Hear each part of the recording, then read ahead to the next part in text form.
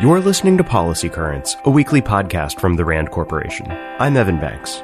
And I'm Deanna Lee. Every Friday, we bring you new insights from RAND's latest research and commentary.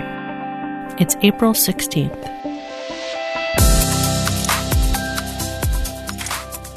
Demographic trends in fertility, mortality, and migration are responsible for shifts in the structure of any population. The pandemic is affecting all these areas, disrupting the very makeup of American society. On the RAND blog this week, two of our researchers, Esther Friedman and Andrew Parker, wrote about the early COVID-19 related demographic trends they're seeing. First, data suggests that the U.S. fertility rate, which has already been declining for quite a while, could decrease even further. Lower birth rates translate into fewer people entering the labor force 20 years later, which affects the economy. And with fewer new parents in the future, that cycle may continue. Second, COVID-19 could exacerbate a pre-pandemic uptick in mortality. What's more, the distribution of COVID-19 deaths has not been uniform across race and ethnicity, and that's important. Disproportionate death rates could change the very face of the population, placing greater burden on specific communities and groups. Third, COVID-19 has already affected migration. Many migrants returned to their home countries at the start of the pandemic to avoid border closures. This has continued even now, as many migrants lose their jobs and face higher risks of infection due to overcrowded living conditions. As a result, the U.S. is likely losing migrants who are vital to certain industries. It's difficult to know how this combination of trends is going to play out, but more time and more data will provide a clearer picture of whether these disruptions are short-lived or whether they change the demography of the nation and the world for the foreseeable future. In the COVID-19 era, many of us, especially those of us who are working from home, may only see a few people each day. But a significant number of people have hundreds of contacts daily. They are retail workers, prison guards and incarcerated people, waiters, meat packers, factory workers, or people who live in multi-generational households, dorms, or nursing homes. So what about these high-contact people? What's the increased risk of someone with, say, 200 contacts a day transmitting the disease? A recent RAND study used modeling to understand this question, and the results showed just how important it is for Americans who have many daily contacts to get vaccinated. First, it's important to know that the probability that someone gets and passes on the virus is proportional not to their number of contacts, but to the square of their number of contacts. That means that someone with 200 contacts per day is 40,000 times more likely to spread the disease than a person with only one contact per day.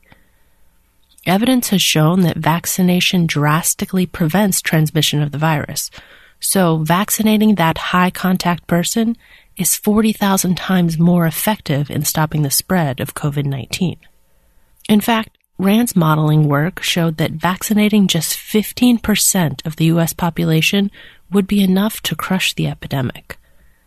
But it would have to be the right 15%, people who have the most contacts. How do you reach these people? Well, they're easy to find, but they also tend to be the most constrained in terms of time and money. They are mostly hardworking people who can't afford to take time off to find an appointment and then show up for it in the middle of a weekday. To help, health officials could work directly with places where people have high numbers of contacts, such as churches, factories, and schools.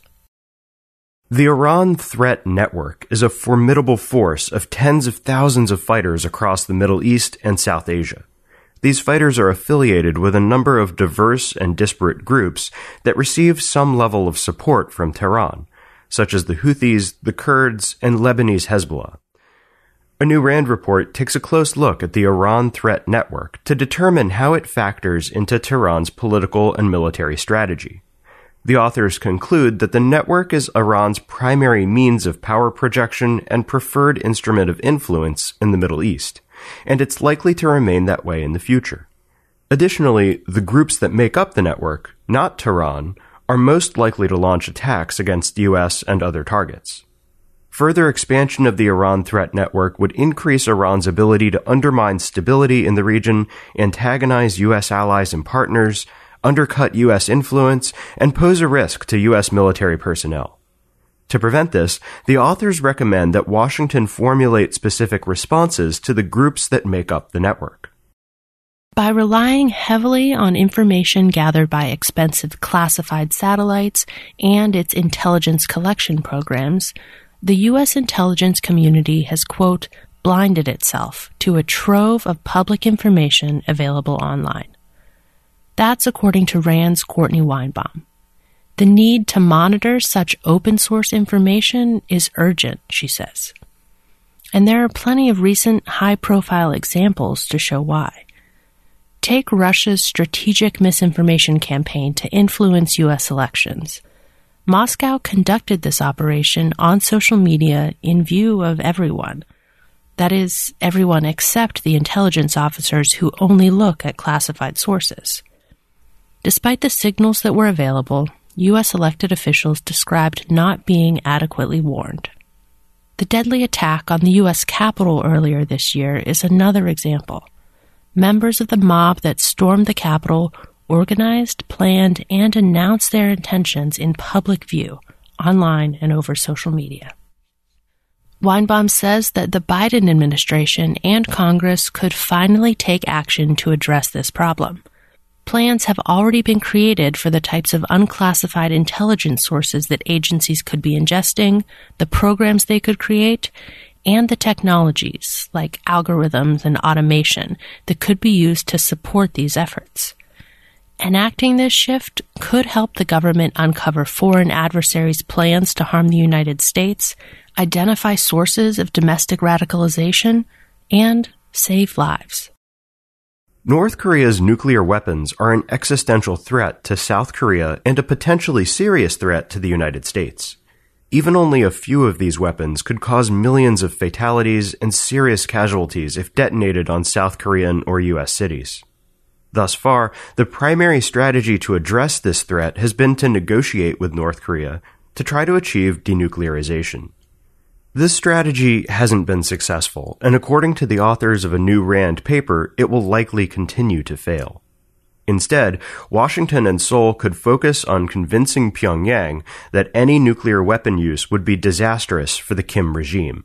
This could be achieved by developing substantial counter-nuclear weapon capabilities, and also making more active threats against North Korea. South Korea and the U.S. may also need to carry out an active information operations campaign, so that Kim understands the jeopardy associated with nuclear weapons and that investing in those weapons is a waste of money. If North Korea believes its weapons are a liability rather than an asset, then it may consider some degree of denuclearization. RAND is a nonprofit institution that helps improve policy and decision-making through research and analysis. For more on what we covered this week, check the show notes at rand.org/podcast. We'll see you next week.